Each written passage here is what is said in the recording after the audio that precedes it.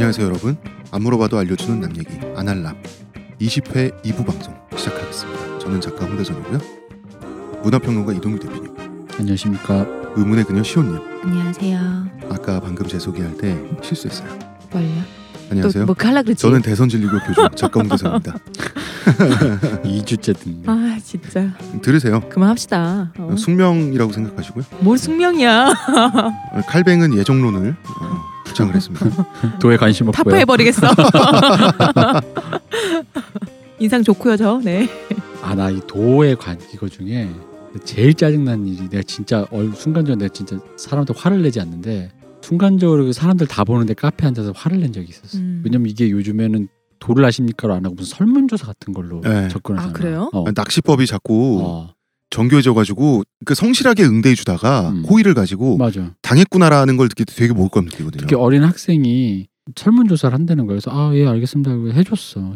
갑자기 도 쪽으로 얘기를 빠지는 거야. 근데 내가 진짜 정말 화가 나가지고 근데 내가 정말 그때 얼굴이 정말 살기등등했나 봐. 순간 얘가 겁을 먹었어. 진짜 화가 났구나라는 느낌 때문에. 그래서 좋은 말하고 돌려보냈는데 아 진짜 화가 나더라고 이게. 그런 식으로 낚시를 하는. 길 물어보는 것도 많이 한다고는 들었어요. 네, 저는 굉장히 짜증났던 게 기분이 안 좋은데 도를 아십니까를 만났을 때 저도 몇 번 그런 적 있어요. 저는 누적된 게 있는 게 도를 아십니까를 저는 정말 많이 걸려요. 왜냐하면 사람 많은 장소 여기나 이런 데 제가 워낙 길치다 보니까 저는 두리번거리는 습관을 갖고 있어요. 그러니까 두리번거리면 사람이 그 두리번거리는 모습 자체가 좀 어리버리해 보이잖아요. 쉬워 보이니까 많이 접근을 하는데 쉬워 보이게 생기진 않은데 그죠? 그지. 도를 아십니까 할 때 그냥 귀찮아가지고 그때는 네라고 대답을 했어요. 안다고 말해버렸어요. 그쪽에서 할 말이 없잖아요. 가만히 있다가 도가 뭔데요? 이렇게 물어보는 거예요. 근데 제가 동양 철학 시간에 대학 다닐 때 들은 말이 도가 도 비상도라고 도를 돌아 말할 수 있으면 그것은 이미 도가 아니다. 그래서 그 얘기를 했더니 이 사람이 좀 가만히 있더라고요. 더 이상 할 말이 없으니까. 난 대순진리에 한번 갔다 왔다. 가서 제사도 했다. 얼마 냈어요? 얼마 내라. 다 대순진리예요? 근데 얼마 내라 그러더라고. 돈 없다 우겼더니 자기들이 돈 내고 내 제사 해줬다. 난 공짜거든 항상. 그분들을 삥 뜯은 분. 난 가서 공짜로 삥 뜯어서 제사까지 지내고 조상님께 덕 올리고 왔지. 대표님 대순진리교는 삥 뜯어도 되지만 대선진리교에 대해서는 그러면 안 됩니다. 뭐야? 그거 그냥 없는 셈 치고 싶은데 뭘 자꾸 있는 것처럼 얘기하세요. 자 이제 본론에 들어가 볼까요? 웃겨. 자기가 자꾸 딴 얘기해놓고. 우리는 가만히 있어. 오, 아로니아진, 당신은 누구죠? 뉴 아로니아진이 출시되었으니 먹는 자마다 피로회복과 심찬 하루를 얻으리로다. 정말 먹는 족족 몸에 좋은 건가요? 어찌하여 마음에 의심이 일어나느냐. 먹거라. 그리하여 건강이 너와 함께할지어다. 내가 야근의 음침한 골짜기를 지날지라도 아침을 두려워하지 않으면 항산화 효과가 나와 함께 하심이라. 국내 최고 합리화, 최다 판매, 평산네이처 뉴 아로니아진. 기독교 하면 보통 장로교 생각하잖아요. 그죠. 예, 루터교와 장로교는 다르죠. 우리가 보통 장로교를 생각하는 이유는 한국 개신교의 60% 가량이 장로교이기 때문이에요. 한국 교회의 주류이기 때문에 우리에겐 굉장히 친숙합니다. 되게 재밌죠. 우리가 다 칼뱅의 후손도 아니고, 그죠? 현재 가장 그 교세가 강력한 전 세계적으로 교파는 침례교 그리고 감리교 정도거든요. 물론 장로교도 메인에 들어가지만 우리나라에서 침례교와 감리교회는 굉장히 교세가 약하죠. 세계적인 기준으로 봤을 때. 무슨 교라고 했을 때 저는 잘 모르다 보니까 불교 쪽도 왜 조계종 또 무슨 종 이렇게 있을 때 큰 차이 못 느끼듯이 감리교 뭐 장로교 무슨 차이인지 잘 모르겠어요. 그냥 교회는 교회지 이런 사실 느낌? 한국에서 별 차이 없어요. 서로 영향을 주고받으면서 서로 경쟁을 해왔기 때문에 결국은 우리나라 교회의 모습은 우리가 다음 주에 얘기할 얘기지만 대형 교회 누가 더 크게 높게 빨리 짓느냐 게임으로 가버리거든요. K처치라니까요. K처치. K적이라는 처치 맞아. 보통 초대형 교회를 메가처치라고 하고 정말 큰 교회를 기가처치라고 하는데 그 위에 K처치가 있습니다.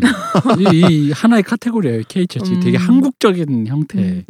그러나 K처치의 주류인 장로교는 처음에 소박하게 시작했습니다. 그 얘기를 할게요. 루터교와 장로교는 당연히 다릅니다. 어떻게 다르냐. 루터의 개신교가 독일에 들불처럼 번지고 그것이 당연히 유럽 전역에 분파가 생겨나게 됩니다. 왜냐하면 독일어를 프랑스어로 번역하면 바로 그렇게 돼버리거든요. 그렇죠. 이를테면 프랑스 같은 경우에는 독일이랑 붙어 있잖아요. 그치. 독일이 난리가 났는데 당연히 영향을 받는다고. 루터 말이 맞잖아. 그래서 이제 0.5세대 혹은 한 세대 이후부터 루터교의 분파들이 유럽에 생겨나게 됩니다. 개신교의 분파죠. 자, 일단 루터의 사상을 다시 한번 말씀드리면 정교 분리주의자죠. 정치와 교회는 다르다. 세속의 질서는 그것대로 인정하고 웬만하면 따르고 개인적으로는 진정한 신앙인으로 거듭나자. 이것이 이제 루터의 교리인 거죠. 그래서 영주들은 좋아했던 거예요. 하지만 평민들은 또 좋아요. 왜냐하면 영주들에게만 뜯기면 되니까. 자, 그럼 여기서 장칼뱅 이야기를 해야 되겠는데요. 먼저 츠빙글리. 츠빙글리는 루터의 영향을 받아서 스위스에서 이제 츠빙글리는 스위스 도시 중에 쥐리히에서 종교 개혁 운동을 시작을 하게 되는데 프랑스 성직자인 장칼뱅은 루터의 개혁에 공감을 해서 자기도 개신교의 종교 개혁에 뛰어들게 됩니다. 당연히 박해를 받죠. 그죠. 프랑스도 천주교 국가니까 박해를 피해서 스위스로 도피하게 되는데 그래서 종교 개혁의 역사에서 츠빙글리의 이름이 거의 지워지다시피 하죠. 먼저 하고 있었는데 진짜. 여기 내 나와바리인데 정말 남의 스위스 나와바리 먼저 가서. 잘하고 있었는데 최종 보스가 자기 나라 땅에 와서 그냥 다 집어 삼켜버리니까. 이거 파리바게뜨 같은 건가요? 파리에서 오셨잖아. 프랑스에서 오셨어. 스위스 중에 제네바로 가게 되는데요. 제네바에서 자신의 교리를 완성하고 여기서 종교 개혁 운동을 시작하게 됩니다. 당시에 제네바는 상업이 활성화된 곳이죠. 금융과 스위스에. 자, 거칠게 말해볼게요. 영주들의 봉건적 질서를 자본주의적, 당시 쥐리를 주름잡고 있던 자본주의적 질서로 바꿔서 이 현실의 질서를 인정하자는 논리가 칼뱅의 교리예요. 그렇죠. 그러니까 거의 이 사람이 엄밀히 말하면 서유럽에 그때까지 존재했던 거의 카스트 제도를 무너뜨린 사람이에요. 엄밀히 말하면 그렇게도 볼 수 있어요.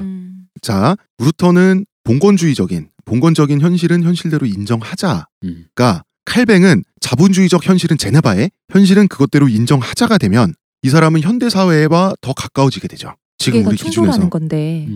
그러니까 이런 식인 거죠. 계급이 있었잖아. 사람이 사람 있고 막 이런 거. 근데 이걸 옛날에는 그게 하느님의 뜻이었대. 기복신앙이란 그것도 있으니까. 근데 그거를 지금 예정설 이미 예정돼 있어. 그러니까 구원이 되면 천국 가려면 천국 가고 지옥 가려면 지옥 가는 거야. 그때 다 똑같아. 그러니까 이게 사람들이 그때 당시에 이제 상업이나 돈 좀 생기고 이런 신흥 사람들한테 얼마나 그 해방감을 줬겠어요. 귀족이 아닌 상공업을 한 사람들이. 저놈들이 뭐 잘해서 저기 있는 것도 아니고 그럼 난 이대로 살면 되는 거야 그냥. 자, 이거를 좀 더 정교하게 설명을 해볼게요. 하나님은 전지전능하시죠. 칼뱅의 입장에서 전지전능하니까 시간까지 지배를 하시죠. 그죠. 즉 어떤 사람이 나중에 어느 시점에 구원을 받을지 결국 구원받지 못하고 지옥에 갈지는 그거는 하나님은 전지전능한데 이미 다 정해져 있지 않았겠어요?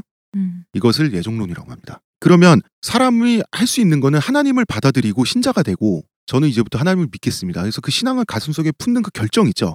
결정을 한번 하고 나면 그때 이미 그 개신교 신자가 되는 거잖아요. 그 이후에 할 게 있나요? 종교적으로 더 예정돼 있는데. 근데 그럼 막 살아도 된다는 얘기예요? 아니. 이렇게 생각할 거 아니야. 그건 아니. 막 사는 게 아니라 막 사는 게 아니라. 어차피 구원 받을 건데. 아니지. 자기에게 주어진 자기 일을 열심히 하면서 살면 되는 거잖아요. 자기에게 주어진 일이란 건 뭐겠어요? 상인이면 상업 활동을, 장인이면 공업 활동을, 그죠? 농민이면 열심히 농사를 지어서 열심히 산다라고 하는 것은 열심히 돈 벌어서 또 개신교 신자로서 하느님 말씀도 따르면서 가족 부양하면서 그렇게 살라라는 거, 그 직업을 인정해 버리는 거예요. 그러니까 실제로 살고 있는 나의 삶에 대해서, 그러니까 이미 정해진 거잖아요. 네. 나의 삶을 그거를 어떻게 이 상황에서 유지해 나가야 돼. 물론 이거 삐뚤어지지 말고. 그러니까. 근데 이제 이러다 보니까 이 삐뚤어지려는 사람이 나올 거 아니야. 방금 말한 것처럼. 약탈하고. 그러니까 여기에 이제 무슨 논박이 있냐면 이제 예정설이 두 개가 있어요. 이중 예정설과 그냥 예정설이 있어. 뭐냐면 이중 예정설은 뭐냐면 구원받을 놈과 구원받지 못할 놈을 정했다. 그리고 그냥 예정설은 구원받을 놈만 정했다. 이게 뭐가 차이가 있냐면 구원받지 못할 놈을 정해버리면 그건 뭐냐면 걔는 지옥을 간다는 얘기야. 최소 네. 천국은 못 간다는 얘기잖아. 그 얘기는 뭐냐면 그렇게 치면 이미 정한 사람 하느님이 정했잖아. 네. 그러면 죄의 기원은 하느님인 거야. 그잖아. 그렇지. 그래가지고 이게 막 비판하는데 이걸 어설프게 받아들이면 뭐냐면 분리주의가 돼요. 저 새끼들은 저거 이미 긁는 놈들이야라는 거. 이게 현대까지 살아서 어디까지 나오는지 알아요? 이게 네덜란드 애들이 선교사들이 요걸 받아들인 상태로 남아공으로 가가지고 그 악명 높은 아파르테이트가 여기서 나와요. 그러니까 그때 왜냐면 흑인들한테 선교를 했는데 네. 막 순교할 거 아니에요. 막 하다가 이놈들이 뭐 이 뭐야 이 백인 놈들하고 네, 때려 죽는다. 그러니까 순교한테 하다 보니까 안 되잖아. 그럼 사람 지치잖아. 그러니까 애초에 이 여기 있는 깜둥이 놈들은 긁는 놈들이야. 내가 생각해보니까 그 이중 예정설에 그 놈들이 이 놈들인 것 같아. 저놈들은 분리. 쓸어넣어. 저놈들은 우리랑 쓸어버려. 쓸어가 아니야. 분리. 저쪽가 여기 넘어오지마가 되는 거야. 결국은 이게 천주교 때 시절부터 그다음 개신교 교파들 사이의 오랜 싸움이죠. 뭐냐면 하나님은 어디까지 개입하는가. 이걸 가지고 이제 싸우는 거예요. 근데 예정설은 이제 구원받을 사람만 정했다잖아요. 근데 네. 요건 또 오류가 뭐가 오류라기보다는 또 오해를 어디서 사냐면 구원받을 사람은 정했다며. 하나님이 예를 들어 우리 셋 중에 시호님을 정했잖아. 그러면 갑자기 시호님이 선민의식이 생기는 거야. 나야 나 선택받았어. 근데 아무것도 없는 이유가 없는데 선택을 받았기 때문에 난 이미 아무것도 없음에도 불구하고 선택을 받았다. 그럼 나는 겸허해야 되잖아. 사람이 그렇죠? 겸손해져야지. 내가 없는데도 고마워해야 되는데 그런 쪽으로 가라고 만드는 얘기인데 그런 쪽으로 안 가고 아무것도 없는데도 겸손했다고 내가 혹시 내가 모르는 어떤 능력이 있는 거죠. 난 선민? 능력자. 이에서 이런 논리들이 있어요. 결국은 기독교 신자들을 어떤 교리 하에서 이 사람들이 가장 경건해질 수 있을까를 가지고 되죠. 근데 그 이제 신인론이라고 하거든요. 신의 역할, 인간의 역할은 어디서부터 어디까지인가. 이게 사실은 결론이 나올 수 없는 구조를 갖고 있습니다. 자, 내가 구원받지 못했는지 구원을 받을지는 일단 알 수 없는 거잖아요. 그죠? 알 수 없기 때문에 신의 말씀을 따라서 산다. 인 거죠. 그렇죠. 그런 것도 있고. 근데 또 예종론이 없어야 혹은 약해야 희박해야 사람들이 열심히 선행을 하고 착하게 살기도 할 거 아니에요. 그렇죠. 그런 것도 있고, 그러니까 이런 것도 있죠. 근자감 그러니까 생겨서 나는 그렇지 않을 리가 없어. 뭐 이러면서. 해석은 분분한데 좀 이렇게 보는 경향이 있어요. 뭐냐면 어쨌든 간에 이 세계가 만약 신을 믿는다는 전제하에서라면 이 세계는 신의 세계잖아요. 네. 그러니까 신의 세계에서 신의 질서를 따라 사는 게 맞잖아.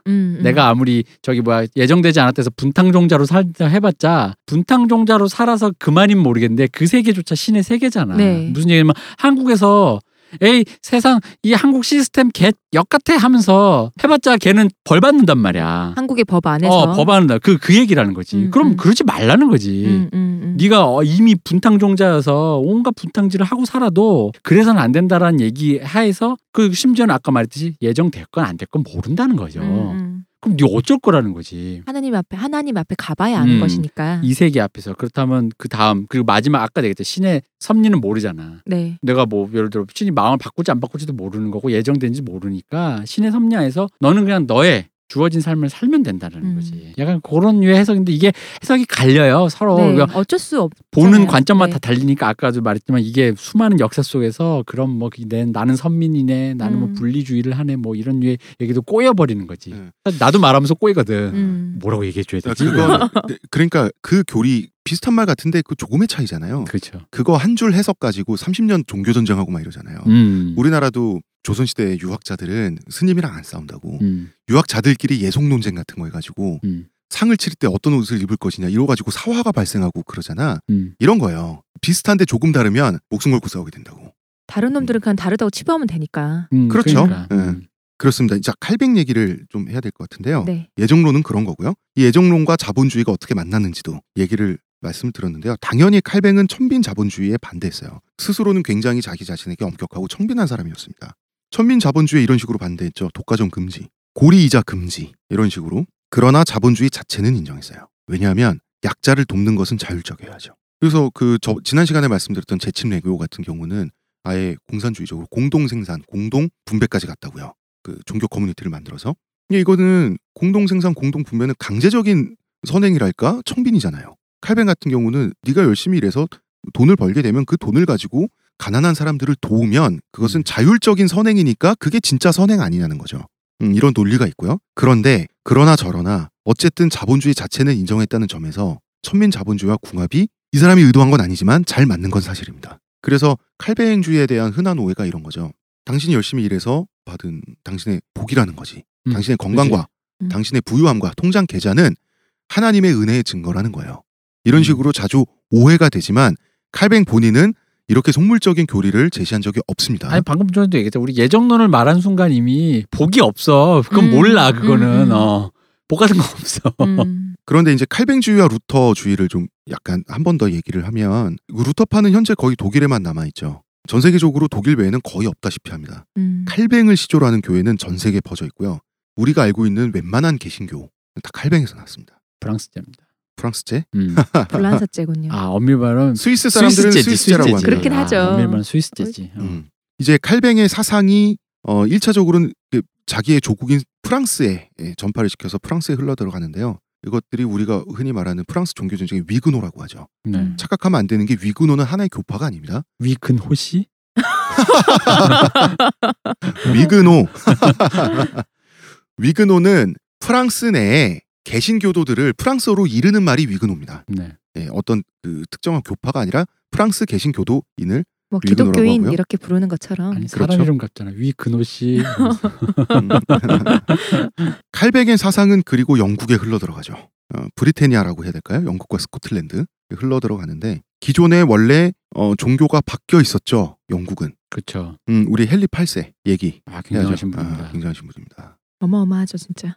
자 대표님 영국은 이미 이때 성공회였죠. 그렇습니다. 천주교가 축출되고 왜 성공회가 나온 겁니까? 이 양반이 아까 얘기했잖아요. 이혼을 금지했는데 이혼하고 싶은 거야.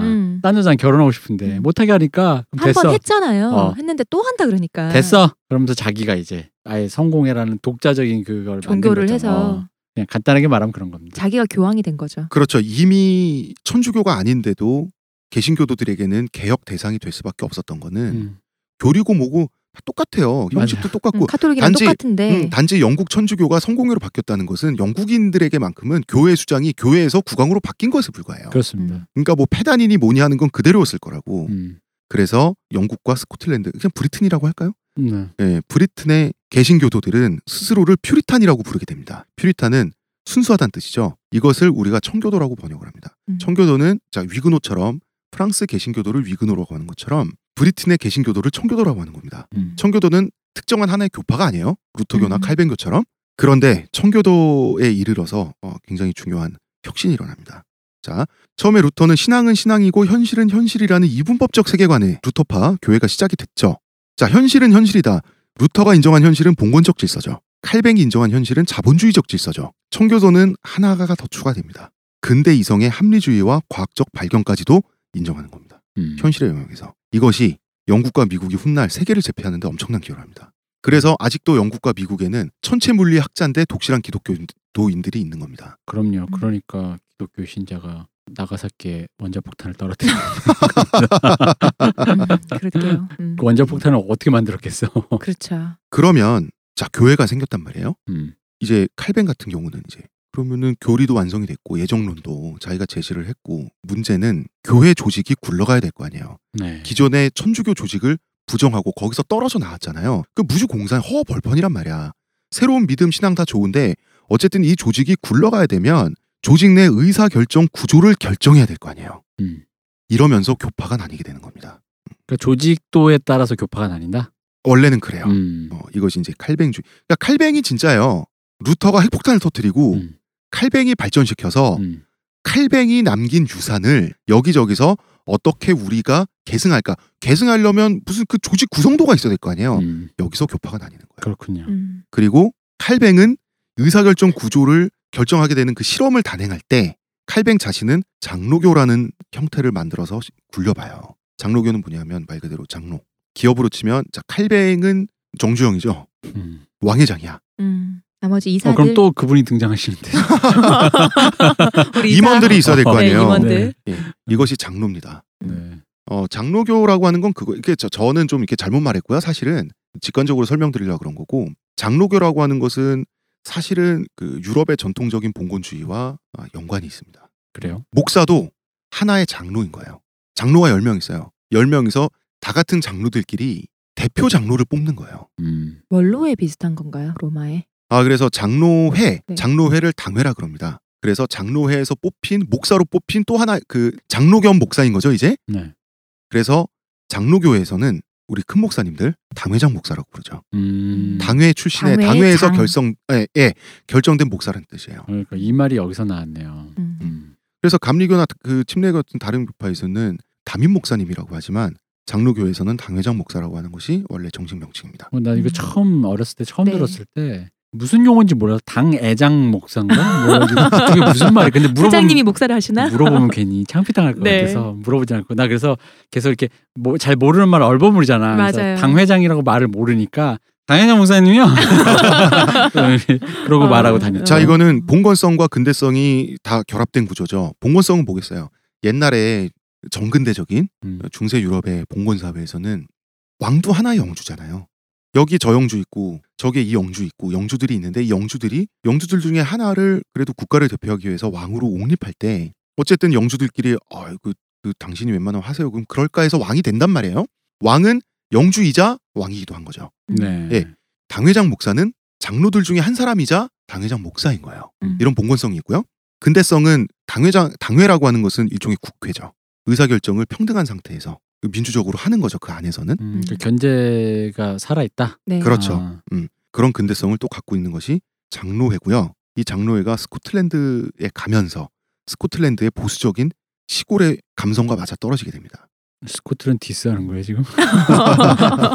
여기서 말하는 보수는 우파적 보수성이 아니라요. 시골적 보수성 있잖아요. 시골이라고 지금 무시하시는 그러니까 거예요? 삼시세끼 뭐 그럴 줄 알아 지금. 당시에 스코틀랜드 시골 맞았는데요. 뭐 나이든 남자 어른들이 이제 장로가 돼서 서로를 감시하고 위로하고 격려하면서 자신들 중에서 설교자를 선출하는데 이것이 당회장 목사가 되는 구조가 스코틀랜드 장로회에서 정립이 되게 됩니다. 남자가? 남자죠. 장로회는 굉장히 남녀 차별적입니다. 그러니까. 예. 아니 나 이사람이 방금 말하는데 남자가 위로하고 감시하고 근데 감시하면서 이거 무슨 되게 저만 이상한 생각한 거 아니죠? 맞아. 여기서 저만 더러운 거 아니죠? 그렇구나. 나도 똑같은 생각했구나. 나도 지금 그 생각했어. 나는 그런 생각 안 했는데 이 사람들 말이야. 감시하면서 위로한다. 위로를 뭐지, 어떻게 할까? 남자들끼리 등짝을 보자. 대표님 연산 규. 열쇠 등짝을 보자. 장록 시옷. 네. 우리가 알고 있는 한국 장로교 스코틀랜드를 거쳐서 왔습니다. 그러니까 스코틀랜드를 거쳐서 미국을 거쳐서 우리나라로 왔죠. 그러니까 이게 그거잖아. 우리 저번 시간에 이 비유는 살려야 돼. 귤이 물을 건너면 뭘로 변하잖아. 네. 그거는 오렌지도 됐다. 일단 그 얘기를 우리 침례교 감리교 얘기를 하고 현재 침례교와 감리교가 전 세계 개신교 인구의 주류인데요. 침례교 역시 영국에서 났죠. 침례교는 정치 사상의 변화에 따라서 장로교보다 더 민주적으로 발전하는 거예요. 자, 장로교는 간접 민주제죠. 네. 침례교는 직접 민주제예요. 모든 성도가 제사장이고 목사는 진짜 도움이에요. 모든 신도가 평등합니다. 장로교는 좀 더 내각제 느낌? 그렇죠. 장로교가 내각제라면 이거는 지금 하고 있는 대의민주주의 같은 그렇죠. 느낌인 거죠. 그러니까 모든 신도가 자유로운 이의 제기를 할 수 있고요. 투표도 하고. 원래 진짜 침례교회는 목사님이 서 있는 단상도 그렇게 높지 않아요. 거의 평등해야 되니까. 같은 신도예요. 그러니까 모두가 평신도.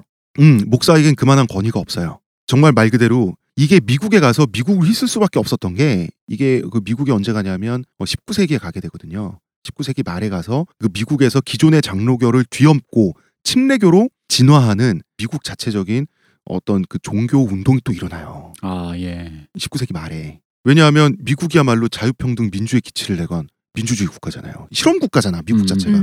그러면은 침례교 실험이랑 맞아 떨어지잖아요. 그렇겠네요. 근데 그럼 되게 좋을 것 같죠. 네. 문제가 또 있습니다. 자, 이 얘기를 해야지. 침례라는 것 자체가 물에 퐁당 빠지고 나오는 겁니다. 그러니까 침이 잠길 침자고 얘는 그 예의 예자잖아요. 그러니까 물에 빠지는 예의를 치른다. 네, 반지하가 침수되었다. 네. 알겠습니다. 네. 그래서 역사적인 연결고리는 일부에 말씀드렸던 재침례교가 없지만 재침례교를 그래도 조상으로 쳐요. 이쪽에서 말하자면 모신달까? 선조로? 그 이유는 뭐냐면 어쨌든 침례를 하니까. 그래서 침례교는 모태신앙을 인정하지 않습니다. 역시. 스스로 하나님을 영접하겠다고 하고 물에 빠졌고 나오면 그때부터 목사와 동급? 그러다 보니까 바로 동급?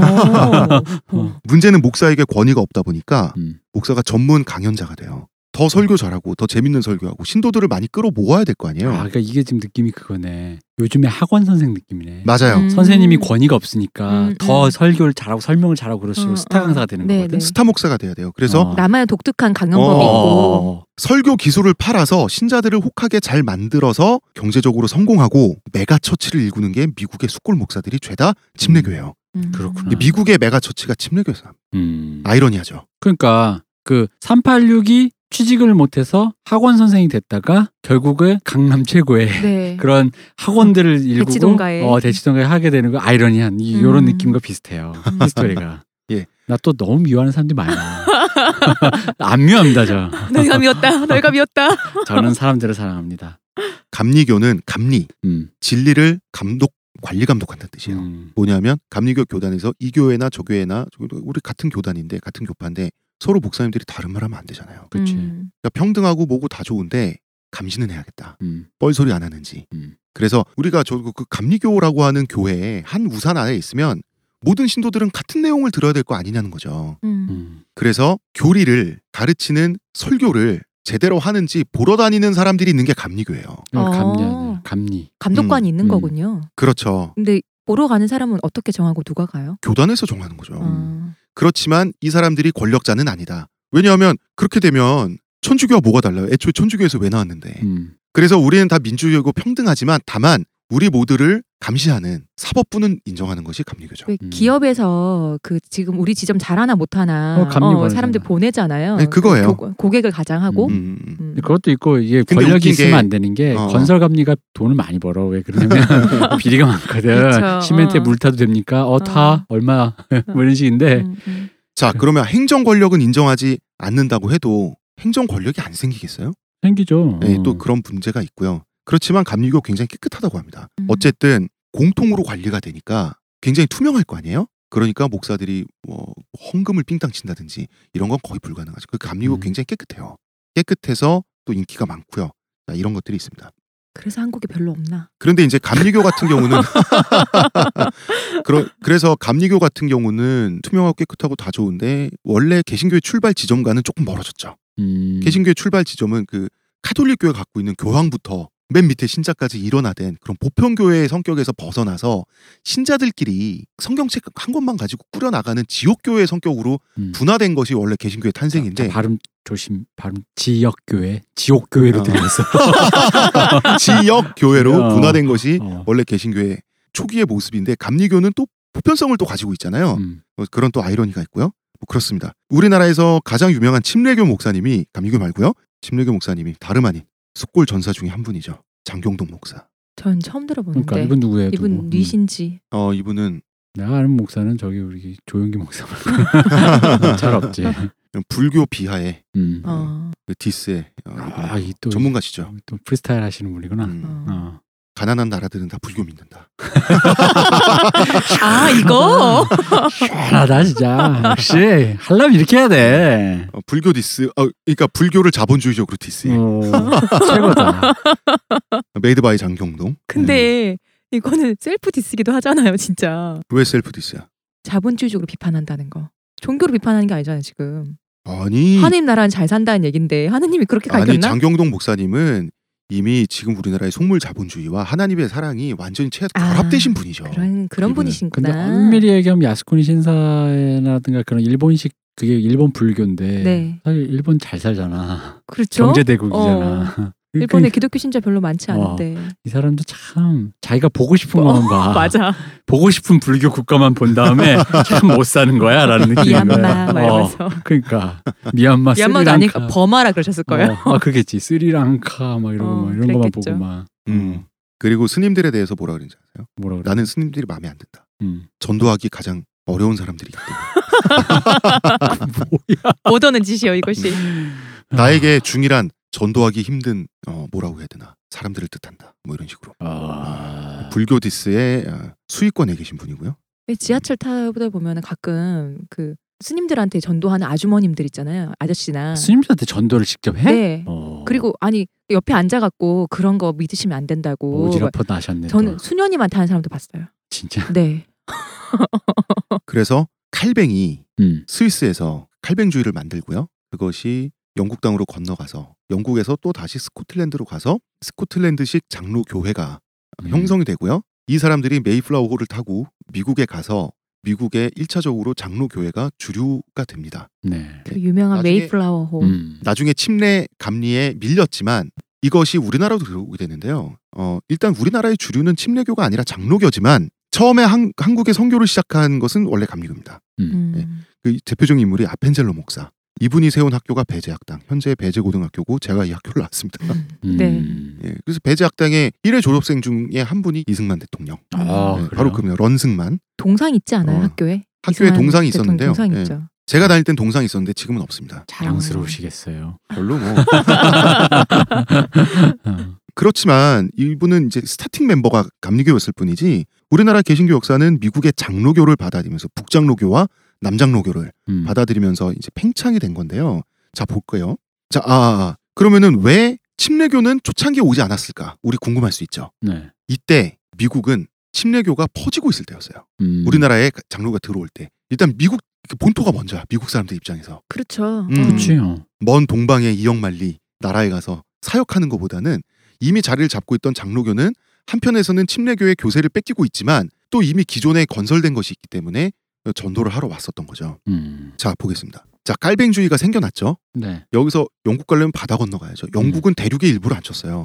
심지어 옛날에는 영국을 유럽의 일부로 쳐주지도 않았어요. 어떤 사람들은 영국까지 가서 칼뱅주의를 알리겠다라고 하면 굉장히 신심이 강한 사람이겠죠. 그죠. 어제도 배 타고 저 멀리 가는 건데.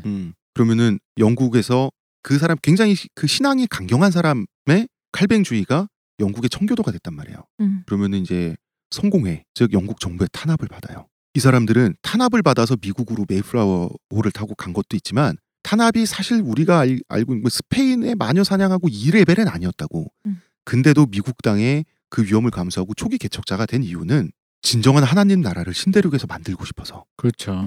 대서양을 건너서 망망대해를 거쳐서 가서 인디언들을 만나고 아무것도 없는 깨끗한 데 쓰고 싶어서. 인디언이라고 그러면 안 됩니다. 네이티브 아메리칸을 만나고. 네. 그렇지. 간 사람들은 얼마나 또 그 중에서도 강경한 사람들이었겠어요.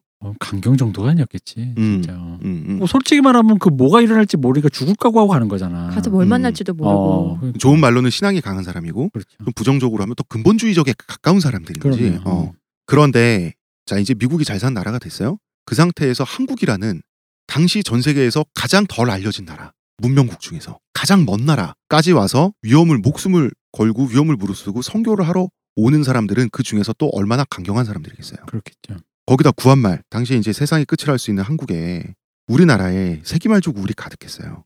고려말에 미륵신앙 유행했던 것처럼 구한말 민중들에게 종교적인 돌파구가 필요했는데 그 일환 중에 하나가 동학농민운동이었죠. 자 지금 홍 작가님이 네. 귤이 회수를 건너 그 과정을 지금 설명을 하고 탱자와 저기 뭐 수박 됐다 참외 됐다 결국 아주 레몬 되는 과정을 설명해 주시고 계십니다. 필요했는데 원래는 우리나라에서 그 천주교가 엄청난 박해를 받고 기독교가 불법이 됐다가 조미소 통상조약이라는 조약에 의해서 선교의 길이 열린다고요. 19세기 말에. 그래서 선교사들이 넘어오는데 이 넘어온 선교사들이 제가 말씀드렸지만 가장 강경한 사람들이에요. 그런데 우리나라 조선에 어느 정도 이 선교를 받아들일 만한 지식이 있는 사람들 기본적으로 다 유학자 아닌가요? 그렇죠. 당시 조선 말도 유교적 근본주의가 심했어요. 근본주의를 버리고 전혀 생뚱맞은 외국의 종교를 선택해서 믿는다라고 하는 거는 진짜 강경한 사람들이에요. 그래서 강경에 몇 단계를 거쳐서 우리나라 초창기 개신교 가장 근본주의적입니다. 그렇겠죠. 그러니까 귤이 회수를 건너면 탱자가 된다고 그러는데 이거 지금 탱자가 아니라요. 레몬이에요. 그러니까 강철로 만들어진 레몬 아닌가요? 그렇죠. 정말 단단해. 이빨도 안 들어가는. 야 회수 정도가 영불해협 넘어. 네. 미국 대서양 갔다가, 넘어. 태평양 대서양에서 건너. 태평양 건너서 와가지고 유교의 간극을 또 넘어요. 그러니까요. 레몬 됐어요. 우랄 산맥 넘어서 바로 올 수 있었는데 거꾸로 저로 가가지고 저게. 그러니까 우리나라 개신교가 전 세계에서 가장 강경하고 근본주의적 종교인 것이 지금도요. 지금 더 그렇게 됐어요. 왜 그런지 아세요? 6.25를 거치면서 그 공산주의의 박해를 피해서 또 그 원래 개신교가 이북에서 흥했다고요. 남한으로 내려오면서 레몬이 라임 됐어요. 야, 또 383 한번 건너가지고 또 이렇게 됐구나. 비슷하면서도 다르게. 그러네. 그렇게 됐습니다. 이게 현재 한국 개신교의 모습이고요. 그래서 한국 장로교가 그렇게 강경한 겁니다. 이거는 교회 밖은 다 사탄이야. 우리나라 이불 밖은 사탄인 거. 이불 밖은 위험해잖아요. 이거. 신도들한테 이렇게 가르치네. 일주일 동안 여러분은 타락됩니다. 때가 묻습니다. 교회에 오지 않으면 큰일 나는 거예요. 그러니까 자꾸 쌓여. 일주일에 한 번씩 교회 와도 천국에 갈까 말까인데 2주는 때가 너무 많이 타가지고 회복 불가능해질지도 몰라. 그래서 우리나라 장로교회에서 신도들에게 겁주는 방식이 레이디 가가가 내한 공연 오는 게 그냥 가수가 와서 노래 부르고 가는 거잖아요. 네. 그렇게 보지 않잖아요. 그렇죠. 타락한 문화가 이 땅을 타락시키고 여러분들의 자녀들을 지옥에 빠뜨리기 위해서 사탄이 침공하는 것처럼 얘기하잖아요. 이런 베타주의가 레몬 됐어. 라임 됐다고. 383가 없는데 라임으로 끝났어. 귤이 라임이 됐어. 그 라임 뭐 어디 지옥에서 만들어진 라임 같은데. 레이디 가가 진짜 짱이지. 그거 왔을 때 진짜 그거 갖고 토론하는 꼬라지가 네. 난 이걸로 왜 토론하는 내 거야. 내가 그거 보다가 그래서 토론한데 근데 나 관심 왜냐면 이 토론 자체가 성립된다는 게 어이없잖아요. 어처구니가 없는데 돌아가니까 거기 진중권 교수가 나와 있더라고. 그래서 네? 당신은 여기서 왜 뭐 하시는 거야? 진중권 교수님 그 아버님이 네. 목사님이에요 원래. 그렇죠. 네. 네. 이분도 모태신앙이고 이제 독실한 개신교 신자인데 개신교 신자로서 못 보겠는 거예요. 그래서 나가서 그렇게 싸우는 꼬라지가 겁니다. 보기 진짜. 기독교 신자들이 이렇게 막 하는 말 중에 레이디 가가가 우리나라를 제일 먼저 찍었다 그랬다는 말이 돌았대요. 왜 그럼 왜 찍었겠냐고. 우리가 가장 성령이 가득한 나라기 때문에 저놈이 균윤이 재밌는 거는 한국이 성령이 가장 가득한 나라라는 말은 처음에 우리나라 목사들이 아니라 초창기 우리나라 구한말의 선교사들이 먼저 한 말이에요. 이거에 대해서 좀 설명을 해야 될 것 같은데요. 조선의 세기말적 우울 뭐 얘기했고요. 당시 조선 사람들 바보였겠어요. 조선이 전 세계적으로 100년, 150년 문명국들을 중심으로요. 뒤처져 있는 나라라는 거 알고 있었어요. 그래서 이게 한 1900년 정도까지가 되면 어느 나라든 쳐들어와서 우리나라를 집어삼키겠다라고 하는 공포가 있었다고요. 그러면은 기존의 질서가 붕괴가 목전에 있는 거예요. 디스토피아가 예정돼 있는 거라고. 조금만 국제적인 사정을 알면. 이런 상황에서 왜 이북 지역을 중심으로 개신교가 급속도로 퍼져나갔는지를 좀 얘기를 해보면요. 자, 첫 번째. 자, 우리 이거 칼뱅의 기독교죠? 칼뱅의 개신교죠, 지금? 네. 얘기하는 게 칼뱅 제네바, 스위스 제네바의 상공업에서 이게 태동이 됐잖아요. 어쨌든 상공업이 이북 지역이 더 발달했다고요. 그죠, 옛날에. 개성상인도 아주 있고. 예전부터. 네. 구한말 심지어 일제시대에도 개성상인이 존속을 했으니까. 일반 민중들의 삶은 그런데 상공업에 종사하는 사람보다 더 비참했어요. 왜냐하면 땅이 척박해요. 남한 땅보다. 척박하니까 곡창지대가 아니니까 먹을 게 더 부족하겠죠. 곡식은 덜 먹었어요. 그리고 외국에 대한 사정에 더 밝죠, 이북 사람들이.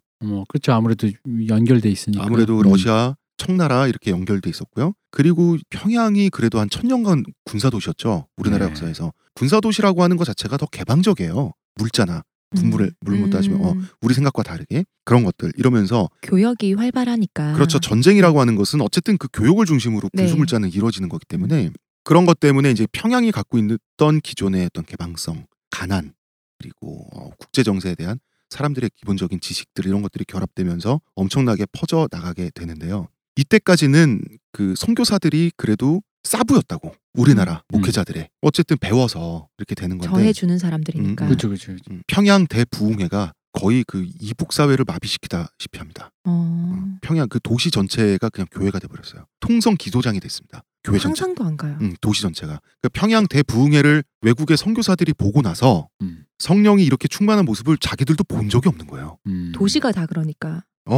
도시 전체가 그냥 뒤집어져 이게 버린다고. 몇 년쯤에 일어난 일이에요? 평양 대부흥회가? 1907년에 있었던 사건이죠. 당시에 한국 목회자들이 사람들을 모아놓고 갑자기 연단에 올라가서 자신의 부끄러운 죄를 고백합니다. 누구한테 돈 빌려서 안 갚은 이야기. 그 자리에서 그러니까 모두가 보는 앞에서 회개를 하고 모두가 보는 거죠? 앞에서 그냥 돌을 던져버린 거예요. 이게 얼마나 충격적인 사건이냐면 유교 문화는 그 전지전능한 하나님의 존재가 상정돼 있지 않고 기본적으로 인간 세상에서 인간들의 일이기 때문에 안 걸리면 장땡인 점도 있어요. 근데 유교에서는 그래서 체면 문화라고. 그래서 왜 신독이라는 개념이 있잖아요. 남이 보지 않더라도 남이 보는 것처럼 혼자 있을 때 행동하라. 그걸 신독이라고 하거든요. 기독교엔 신독이란 개념이 필요가 없지. 하나님이 어차피 다 보고 있으니까. 네. 그런데 자기 죄는 걸렸을 때 부끄러운 건데 그 많은 사람들 앞에서 그 수치스러운 과거, 돈 빌리고 안 갚고 일부러 안 갚고 도망치고 하는 그 얘기. 체면 문화에서 그것도 목회자라는 양반이 하면서 하나님을 찾으면서 회개 눈물을 흘릴 때 그 도미노 현상이 벌어져요. 모든 사람들이 죄를 고백하면서 뒤집어집니다. 죄 고백을 들어줄 사람이 있어야 될 거 아니에요. 네. 하나님 있잖아요. 그러면서 도시 전체가 그냥 교회가 돼버리면서 그냥 그 핵폭탄이 터져버리는 거예요. 이 모습을 본 외국인 선교사들이 회개 행렬에 동참합니다. 여기서 한국인 목회자들의 져버린 거예요. 우리가 제가 짱인 줄 말했잖아요. 알았는데 아니었습니다. 아니잖아요. 자기도 이미 레몬으로 왔는데 보니까 이 사람들 라임이야. 내가 졌어. 그래서 어떤 걸 고백하냐면 죽도록 시다. 이렇게 이러한 대부흥의 역사를 지금 만들어내고 있는 한국인 목회자들에 대해서 자기네들이 가졌던 교만에 대해서 공개 회개를 하고 반성을 합니다. 아, 그렇구나. 즉 내가 졌다. 여기서 우리나라 개신교가 독립을 하게 됩니다. 미국과 떨어져 나가고. 그리고 목회자들도 자신만만해지죠. 이렇게 한번 넘어서는 게 있어야. 한번 그냥 넘어서 버린 거예요. 그러니까 우리 계속 얘기하잖아요. 아직 38선 안 넘었으니까 지금 레몬 상태죠. 라임 아니라. 이 사람 오렌지가 레몬을 만난 거예요. 라임 됐다가 지금 한국에선 자몽 정도 아닌가요? 한국에 와보니까 자기 완전 진성일 줄 알았더니 한국에 와보니까 뭐 한라봉 정도야. 자기는 이 사람들이 레몬이야. 그래서 회개 기도를 했을 때 이미 한반도 내에서의 헤게모니는 넘어가는 거예요. 그리고 진짜 짱이다. 한국 사람들 왜 흥 있잖아. 한도 있고 그 통성 기도의 에너지가 미국 현지하고 뭐 비교가 됐겠어요? 우리는 뭐 그 노래방의 민족인데. 가라오케 민족. 그렇습니다. 그래서 평양 대부흥회라는 사건에 의해서 우리나라 그 개신교, 한국의 개신교 문화라고 하는 것이 여기서 1차 정립이 되거든요. 자, 칼뱅으로부터 평양까지 이렇게 여정을 따라와 봤습니다. 그럼 이제 우리 다음 주에 한국 개신교의 본격적인 역사를 하는 건가요? 그렇습니다. 그때부터 현재까지. 한국의 근데 그 부흥회 하면 사람들이 막 기도 막 고백하고 막 방언하잖아, 방언. 저는 한 번도 본 적도 없고 들은 적만 있는데 그러면은 사람들이 어떤 방 같은 데 모여서 다들 자기 말을 주절주절 하고 있는 거예요? 성령의 힘으로 한국인 래퍼가 영어 랩을 하는 거예요. 방언 얘기는 다음 시간에 자세히 말씀드리겠지만 원래 오순절파라고 있어요. 맞아요. 그 순복음 이거 아니에요? 순복음이 오순절파에서 튀어나온 괴짜인데요. 오순절파에서도 지금은 순복음파를 인정합니다. 그 이유가 뭔지 아세요? 순복음이 세계 최고니까. 순복음이 더 커. 그러니까. 이렇게 잘 되는데 어떻게 인정을 안 해줘? 니네 다 합쳐도 이게 순복음이 더 클걸? 순복음이 아직도 세계 최대 교회죠. 신도수나 뭐 이런 교세로 봤을 때 단일 기네스에 교회로서 올라가 있지 않나요? 네. 그런데 여의도 순복음 교회 건물로 따졌을 때 순복음 교회가 지금 1등 아니죠. 그쵸. 2등도 아니고 1등, 2등 다 한국에 있습니다, 여러분. 제일 큰 교회. 좋은 건 다 우리나라에 있습니다. 맞아요. 근데 이 방언 터지고 나 이걸 예전에 본 적이 있어요. 고등학교 때. 근데 어쩔 줄 모르겠네 내가. 민망해가지고 그리고 심지어는 의심이 가잖아. 진짠가? 그러니까요. 이렇게 쉽게 내가 보기엔 이게 너무 샤먼이야. 어떤 카톨릭에서 난 시작을 했으니까 네. 카톨릭이 조용하고 좀 경건한 분위기인데 갑자기 너무 이게 무속적인 거야. 막 갑자기 접신해가지고 막 아따깔락깔락깔락 막 이래 막. 진짜 접신하는 거잖아요. 뭐지? 그리고 심지어는 의심스러운 거야. 진짠가? 지금 남들 다 하니까 얘 지금 그냥 주절주절하는 건가? 주절주절하는 거 아니야? 그런 거 도저히 믿을 수가 없는 거야. 그리고 그 분위기 있잖아. 그 분위기 자체가 샤먼이에요. 맞아요. 사람을 이렇게 막 약간 흥분하게 만드는. 갔다 온 뭐 이런 얘기 들어보면 그냥 그 분위기에 경도돼서 자기도 눈물이 나고 막 그런다고 그러더라고요. 그래서 약간 방언 이런 부흥회 이런 얘기 들으면은 근데 이제 그 옛날 좀 순진한 사람일수록 좀 더 그게 강할 거라고 생각을 하니까 도시 전체가 평양에서 서로 고백하고 기도하고 회개하고 막 도시 전체 그랬으면 그 미국 사람들이 선교사가 보기에도 장관이었겠지. 장관이었고 본인들도 한국 선교사 여러분들, 한국 목회자 여러분들 우리가 오만했습니다. 그러니까 본인들이 오히려 기세에 눌린 거 아니야. 눌려가지고. 아니 하나의 교회 안에서 그래도 진짜 장관일 텐데 도시가 노천에서 했죠. 노천에서. 내가 지금 기억이 안 나는데 평양 시내가 아니고 평양 시내는 아니지만 노천에서 한 거죠. 이게 이런 류의 것들은 확실히 한국이 잘하는 것 같아. 뭔가 크고 이게 내 전에도 우리 그 정도전 때인가 한번 얘기했던 것 같은데 한국이 진성 논쟁 참 잘하잖아. 순수성 논쟁. 누가 더 리얼인가. 근데 이런 쪽으로 하다 보니까 뭘 하나 받아들인 다음에 크고 진하게 제대로 뭔가 하나 쫙 뽑는 거에는 참 잘하는 것 같아. 다음으로 발전은 잘 없고 그거에서 근데 진하게. 그게 장점도 있고 단점도 있으니까. 그래서 중국의 사당에 가면 이제 공자 맹자 이렇게 사당에 가면 마지막에 가장 마지막 사상적 후손에 세워두는 그 뭐 그림이든 석상이든 보면은 어디서 많이 본 분이 이렇게 있어요. 우리나라 집회에 나오는 퇴계 이황 이런 분이 있어요. 그러니까 중국에서 완성자는 조선이 맞아요. 유교는 조선의 학자들도 아니고 심지어 정부 관료들이 완성했어. 그렇죠. 그리고 불교도요. 불교의 끝이 결국은 선불교거든요. 선불교가 완성된 곳도 한반도예요. 내가 어떻게 하냐면 그 옛날에 해외 뮤지션 같은 거 공연을 보고 싶고 막 되게 유명한 사람 보고 싶을 때 그 우리나라에 요즘 이제 세션으로 많이 참여하시지만 진짜 지금 미국에 되게 유명하신 기타리스트와 베이시스트가 누가 있냐면 폴 잭슨 주니어랑 네. 아브라함 라브리엘이라는 굉장히 유명한 베이시스트가 있어요. 그러니까 기타와 베이스. 엄청난 사람이야. 그냥 진짜 물론 세션계에 엄청난 사람이고 또 퓨전 재즈계에 엄청난 사람인데 비싸고 유명한 사람이에요. 뭐 마이클 잭슨이나 뭐 마돈나 뭐 이런 사람 그런 앨범 뒤지면 다 나와. 그 앨범이 이름이 나. 근데 이 사람이 내가 알기로 독실한 그 기독교 신자인가 카톨릭 신자인지 기독교 신자인지 정확히 기억이 안 나. 그때 그게 카톨릭 행사인지 기독교 행사인지 모르겠는데 우리나라에 왔었어요. 그 종교 행사로 온 거야. 언제요? 그게 되게 90년대인가 왔어요. 그래가지고 와가지고 어떻게 하냐면 이분 둘 다 흑인이신데 네. 막 우리 또 그런 거 잘하잖아. 막 흥에 막 지저스 막 하잖아. 그래서 그 여의도인가 그 한복판에 사람들이 그렇게 모인 곳인데 사람들이 막 들끓으니까 이 사람들이 신이 나가지고 연주를 막 하는데 이 흑인 연주자 두 분에게 전 세계 최고의 연주자 두 분에게 색동 한복을 입혀가지고 근데 또 이 사람들이 재즈 하시는 분들이라 그랬잖아. 그러니까 라인이 이렇게 뭐 이렇게 되게 랄랄라 이런 게 아니야. 되게 좀 어려워. 막 그런 라인이 막 쏟아지고 있는데 색동옷을 입은 흑인이 둘이 아니 그 한복도 그 두루마기도 있고 형태가 다양한데 애들 재롱 피울 때 그 입는 옷을 입히면 어떡해. 그 비주얼이 되게 기괴한 거야. 이게 종교 행사고 사람들이 열광하고 흑인 두 명이 색동옷을 입고 되게 어려운 재즈 라인을 막 쏟아내고 있는데 사람들이 다 열광해. 이게 뭐지? 근데 내가 그게 되게 충격적이었거든. 언제 보신 거예요 이걸? 그 유튜브에 있어요. 찾으면 나와요. 원래 퓨전은 그렇게 뻔뻔해야 돼요. 맞아. 밑도 끝도 없어야 돼. 한번 찾아보시면 색동 한복이라니 재밌을 겁니다. 이게 이분이 얼마나 대단한 기타리스트인지 이분의 양력을 보면 알아요. 색동 한복의 그 특유의 색깔이 색감이 검은 피부하고 주니어. 안 어울리잖아. 네. 그러니까 안 어울리는데 아니 그 한복도 그 무색 한복 있죠. 그러니까 그 무색 계열 아니 하얀색이나 색동은 백색이나 동양인 어른도 흑색이나 입으면 안 돼. 그 아니면 그 회색 계열로 해가지고 실크로 이렇게 하면 얼마나 이쁠 텐데. 그래가지고 색동은 애기들이나 입는 거지. 기괴한 그림이 하나 있는데 폴 잭슨 주니어. 폴 잭슨 주니어 아브라함 라브리엘인데 이분이 정말 대단하신 분들인데 한국까지 와서 교회 행사에서 자기들 기준에선 그쪽에서 제공해준 되게 좋은 드레스업을 한 거지. 그렇죠. 근데 이제 우리 보기에는 기괴하죠. 이 조합 전체가 다 좀 기괴.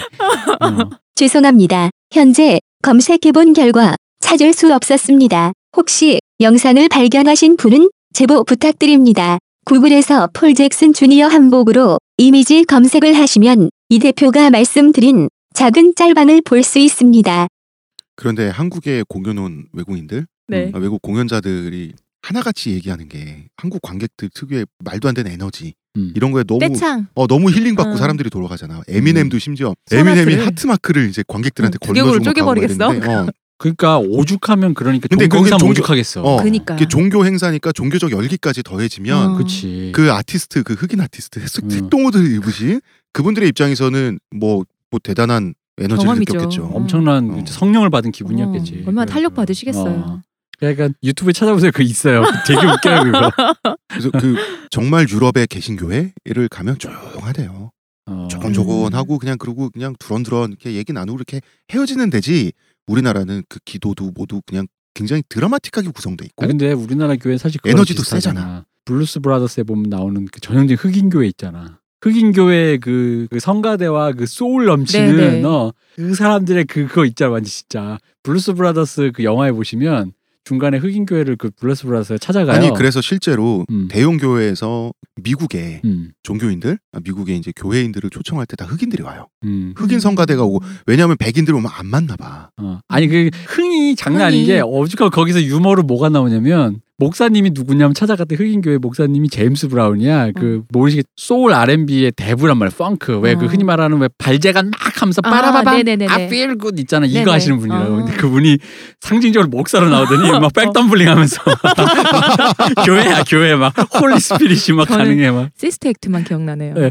이제 그게 기본이고 그거 디폴트해서 그 이제 그 코미디 영화니까 더 그 영화 보면 말도 안 되는 거 막 하는 난장 그냥 난장인데 우리가 알고 있는 흑인 교회 근데 가끔 이게 그런 흑인들 소울이나 연주 되게 잘한다라고 해서 흑인 교회에 있는 청소년들이 연주하는 그게 유튜브에 많이 올라오거든. 그럼 진짜 장난 아니거든. 진짜 그냥 우리로 치면 진짜. 근데 우리나라도 그래요. 우리나라도 이런 말이 있어. 좋은 연주자 그룹 사운드 하고 싶은데 좋은 연주자 만나고 싶으면 교회 가라 그랬어. 교회 가면은 예를 들어 교회 안 다니면 우리 동네에서 막 그룹 사운드 하고 싶잖아. 그럼 너 기타 쳐? 너 누구 뭐 어떻게 하면 만나면 그냥 그러는데 교회 가잖아. 그러면 내 옆에서 반주하시는 분이 버클리 나오고 그런 식으로 되는구나. 다 막 엄청난. 그래서 교회 가라 그랬었어 옛날에도. 하긴 뭐 하나님 아래 그냥 똑같이 버클리 모여서 음대 하니까. 말씀하신 거죠? 네, 버클리 음대 막 뭐 나오고 막 그런 사람들이 막 앉아가지고. 근데 흑인들도 성가대 출신 많지 않아요? 아티스트들 중에? 많죠. 뭐 휘트니 휴스턴도 형 성가대 출신이고. 그러니까 많고. 그러니까 그쪽은 흥이 있나 봐. 근데 이제 그게 우리나라랑 뭔가 좀 이렇게 우리나라도 비슷한 문화가 있는 거지.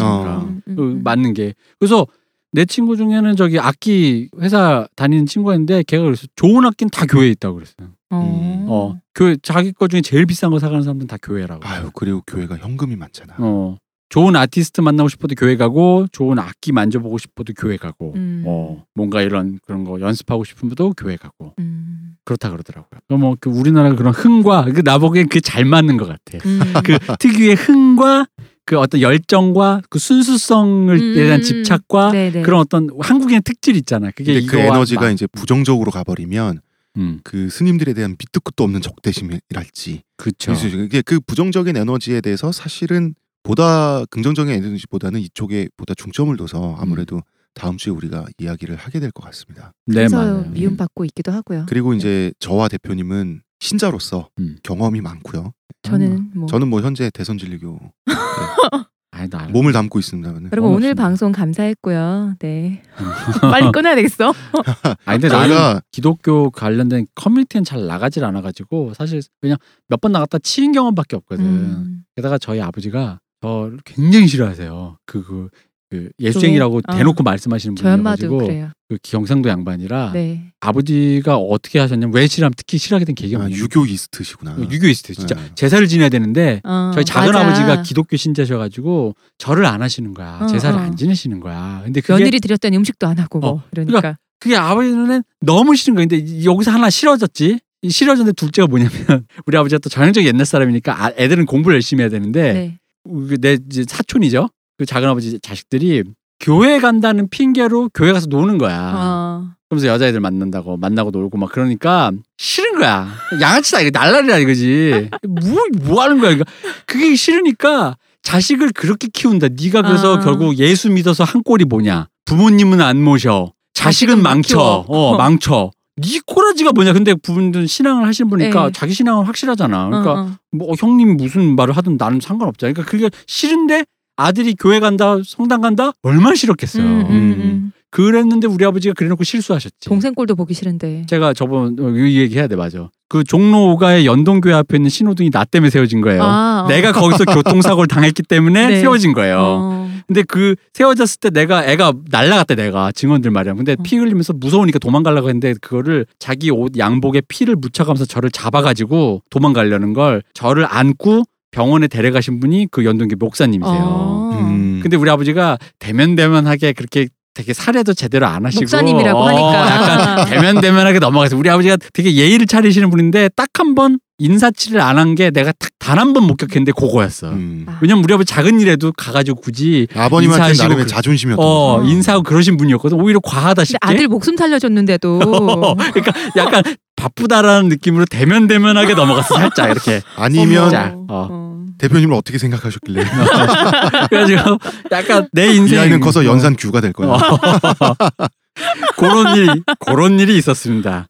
어쨌든 연동교회 앞에 신호등 지나가실 땐 제 생각을 좀 해주시고. 이동규 대표님 때문이랍니다. 네. 거기 진짜 없었어. 그래서 옛날 보물섬 사러 야 신난다 보물섬 나오는 날이다. 보물섬 사가지고 건너다 뻥 한 거거든.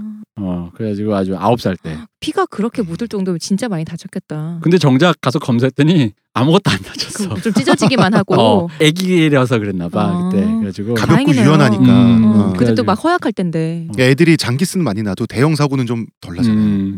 그랬다. 근데 나 그때 아직도 기억나. 그때 이제 어른들의 생각은 요즘 애들은 애들 입장에서 그냥 이러고 어벙 해야 되는데 그때 이제 우리 때는 또 어른들이 보기엔 신인류인 거야. 9살짜리 애들이 친구가 사고 났더니 바로 전화기로 달려가가지고 전화를 하더라는 거야. 선생님 여기 뭐 이러면서 요즘 애들은 똑똑해 이런 거에서 그러면서 내가 좀 노인이 되고 나서 네. 요즘 애들 스마트폰 들고 막 그런 거 되게 빠르잖아요. 그러니까 보면서 우리 때도 어른들이 우리 보고 그런 소리 했던 게 기억이 날 거야. 그 어른들도 어렸을 때 똑같은 얘기 들었을 그러니까, 거예요. 요즘 애들은 빨라 이러면서 그게 다 진실이잖아요. 그치. 그러면은 인류는 벌써 IQ 2만이어야 돼. 몇천 년 전부터. 그 나의 미스테리가 그거야. 왜 우리나라 왜 청소년 대표팀을 보는 나의 미스테리. 청소년 때 세계를 호령하다가 왜 국대가 되면 바보가 되나라는 것처럼 왜 애들이 IQ가 어렸을 때 이렇게 똑똑한데 왜 크면 다 이렇게 세상이 별로 진보하지 않는 것 같지? 라는 느낌 있잖아. 어쨌든 우리의 농담은 네. 이렇고. 질량 보존의 법칙처럼 결국은 뭐 보존의 법칙이 있는 것 같아요. 맞아. 그러니까 보존이라고 해야 되는 건지 아니면 이게 뭔가 정상가를 맞추는 이게 뭐가 정상인지 모르겠으나 과정은 어떻게 다를지라도 결국 우리는 결국 꼰대로 수렴되잖아요. 그럼요. 중늙은이지 뭐 꼰대야. 꼰대도 많이 쳐준 거지 뭐. 뭐 저는 아직 젊은입니다만은. 자 좋습니다. 자 여기까지 하고요. 저희가 스튜디오 시간이 다 돼버렸어요. 네. 스튜디오 시간을 오버해서 지금 몇 분을 더 하고 있는데요. 여기까지 하고 다음 주에 개신교와 저희 처음으로 연제 네. 개신교와 한국 뭐라고 해야지? 다음 주? 개신교 혹은 개독교 뭐 이런 식으로 해서 한국의 개신교 이야기를 나눠보도록 하고요. 이번 시간은 여기까지 하는 걸로 하겠습니다. 네. 자 문화평론가 이동규 대표님 수고 많으셨습니다. 감사합니다. 의문의 그녀 시온님. 네 감사합니다. 예. 작가님도 그거 말고는 다 괜찮았어요? 뭔지 알죠? 그러면 뭐 다른 걸로 바꿔드릴까요? 됐어요. 되세요? 아무 말도 하지 마. 마성의 작가 홍대선님. 여러분 감사합니다. 피했더니 똥이 났어. 감사합니다. 안녕하세요. 안녕하세요래. 여러분. 헛소리 하니까 그런 거예요. 계속해. 저는 마성의 대선진리교 교주 홍대선이었습니다.